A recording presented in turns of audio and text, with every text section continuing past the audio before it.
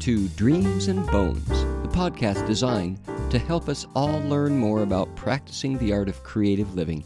My name is Paul Roberts. And I'm his wife, Carol. And we are the creators of Grow Me a Story, our website dedicated to the idea that everyone is creative.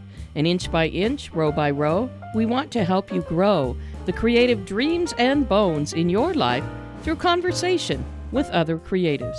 As your creativity cultivators, Carol and I are enjoying the opportunity to bring in some special guests throughout 2022 to talk with us about the deep joy and meaning that comes from practicing the art of creative living. Today we are bringing you part 3 of our 4-part interview with our friend and fellow creative, Ken Bartle.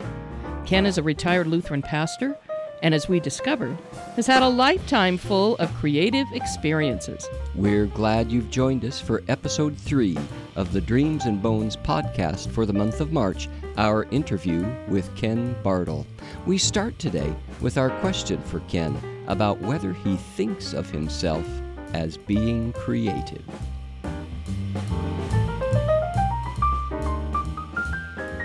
One of the reasons we wanted to interview you is because we believe you're an example of someone who practices the art of creative living. So when you hear that, do you agree with us?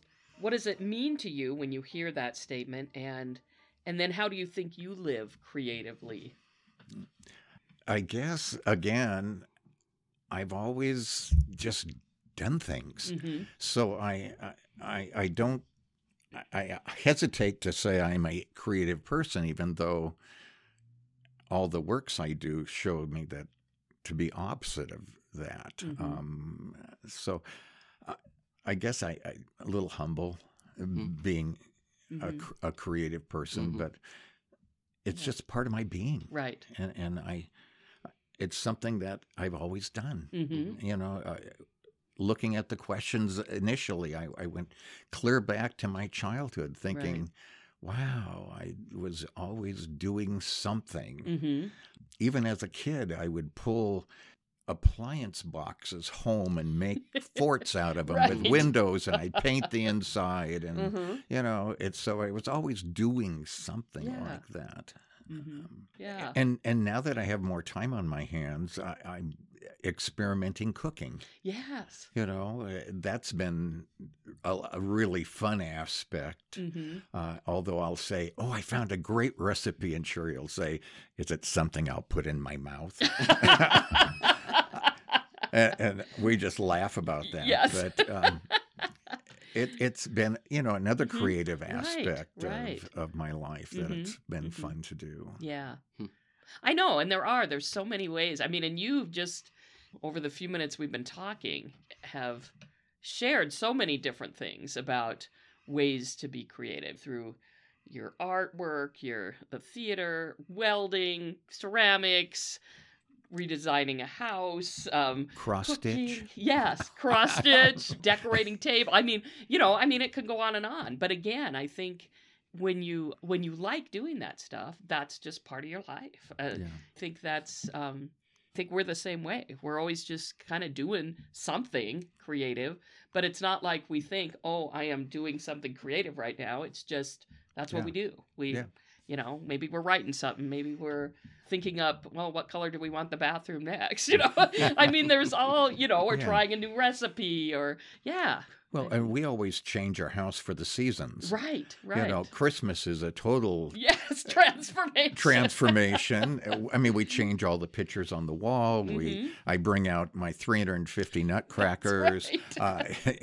It gets to be a little crazy, and then we go into the snowman time after Christmas, and then now we're into the Easter season, and so we have bunnies and all that kind of stuff, and then pretty quick we'll go into the bike season. So we have all kinds of bikes that we put on the wall and do things. And so our kids think we're nuts.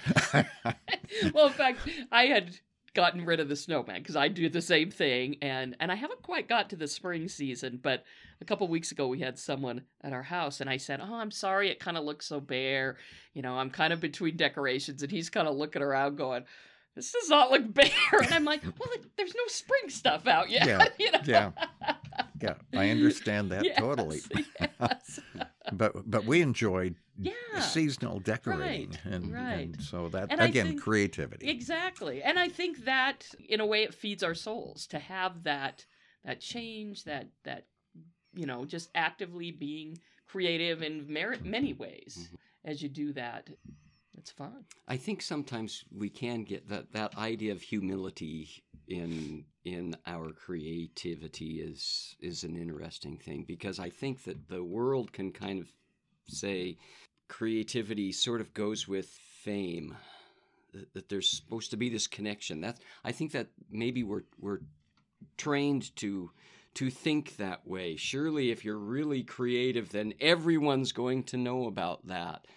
And I don't think that we should necessarily think that way about creativity. It may be just something that feeds me, and that's okay. Recently, I was thinking about Emily Dickinson. I was writing my own poetry and thinking about Emily Dickinson. Oh, way to go, Paul! Now you've made a great comparison. But we know that she didn't publish. It was after she passed on that her poetry was brought to light. She didn't try to become this famous poet, and it was just something that fed her soul in that sense. And I think that's yeah.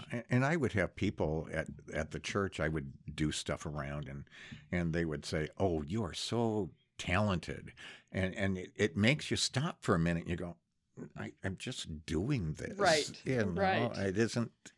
It just flows. Just flows out of me. Yeah. And back to, kind of that whole, if we're creative, we need to like produce or do things. And I think oftentimes you see people who they kind of then lose what that true creativity is. Because then they're producing not really for that true self, or maybe even they get away from what God's really wanting them to do. It's for the masses, or it's for the money, or it's, and then then you kind of lose your true part. Yeah. And so sometimes it's just nice to kind of just do it because you're doing it and you want to encourage people, or you want to just have a nice place for people, and that's good. I mean, I think that's the way it should be. Just kind of let it flow.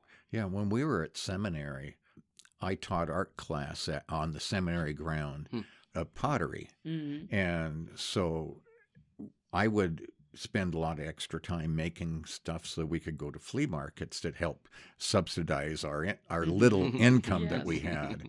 And I found that it kind of killed the creativity in me to making mass things. Right. Yes. And it's something I kind of stepped away from pottery for quite a while because it just was burned out. Yeah. I didn't like it. But yeah, because it's almost like you couldn't just kind of reflect over it and, what do I want to do here? It's like, I got to get this done. Boom, boom, I need 4 vases and I need 4 cups and, a set of dishes. And, it's a tough aspect. I know it is. It's finding that balance of that you still do it and it's fun and it's, we always refer to we all have this little kind of creative child within us and we have to keep nurturing that little child. And lots of chocolate. Yes, exactly. There we go. And and it's like if you kind of get away and you don't feed that little child, then you do. That's when you get burnt out. That's when it's not fun. Then it's not fun anymore. You lose the inspiration because you're just, I got to get this done. So that's a nice segue into the next question. With our website and what we're trying to do now, when people say, what are you guys doing? We call ourselves creativity cultivators. Our website, Grow Me a Story, exists to help people grow their creative gifts. Ken, can you talk about, are there people in your life that filled that role for you, who helped shape you, and have you been in that role for other people that you help them cultivate their creative gifts? I guess early on, I would have to say my mom was my huge encourager and rallying person, because she always encouraged whatever I did. Oh, isn't that great? And I look back and go, maybe it wasn't so great, but it was encouraged along the way. And maybe Sister Ann Ellen at Providence University. She was one of the biggest encouragers for me to flip my major into art, and because she just kind of had that kind of personality and cultivated that along the way. Yeah. My aunt was another one who just always, oh, isn't that nice? This is such a good thing, you know. And then again, my two cousins, and you know, it's kind of fun to see their creativity over the years. My one cousin is 85, and he's still creating, and so that to me is exciting to see. Yes. So along the way, it's there's been people just that touch your life in and out. Right. And who have you helped turn into a creative? You know what? I just had an email from a good friend. When we were, just before we went to seminary, we took care of a family of 4 with our 2 while their mother went and finished her graduate. And so we were spending a lot of time at their house. And for her birthday, I made a Raggedy Ann cake. It's funny because now you ought to see the cake she makes. I don't know if you've ever seen that cake show her. Is it real? Is it a shoe or is it a piece of cake? She has done that. And she said, well, you started it, Ken. You made me that cake. And not knowing that I touched that creative aspect in her life. But so, and I'll show you some pictures when we're done. But it's just... so you don't realize what lives you touch possibly along the way until that happens. So I'd like to think that I touched a few more in my 73 years. That's right. Yeah. I suppose as a pastor, I think that's probably a familiar thing as a pastor. You've sown seeds as a pastor that then you don't know how you've impacted people in their lives, and that creativity probably has come out the same way. You know, I find it interesting, though, staying with this thought.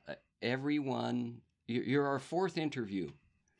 And when we get to this question, it's pretty common that people say, it was Mom. It was, It was Mom.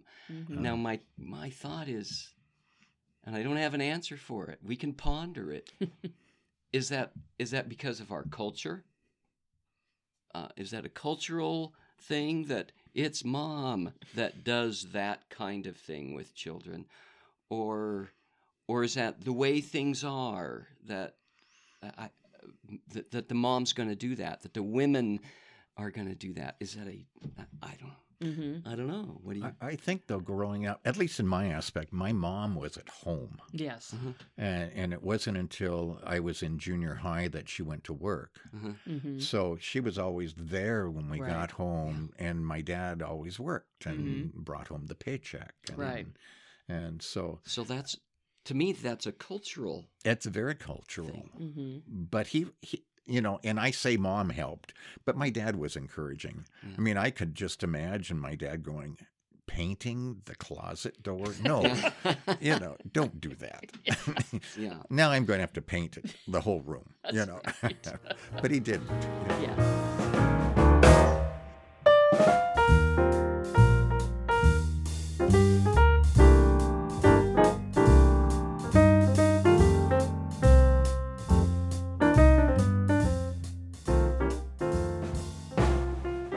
That's 3 weeks down and 1 more to go in our 4-part interview with Ken Bartle.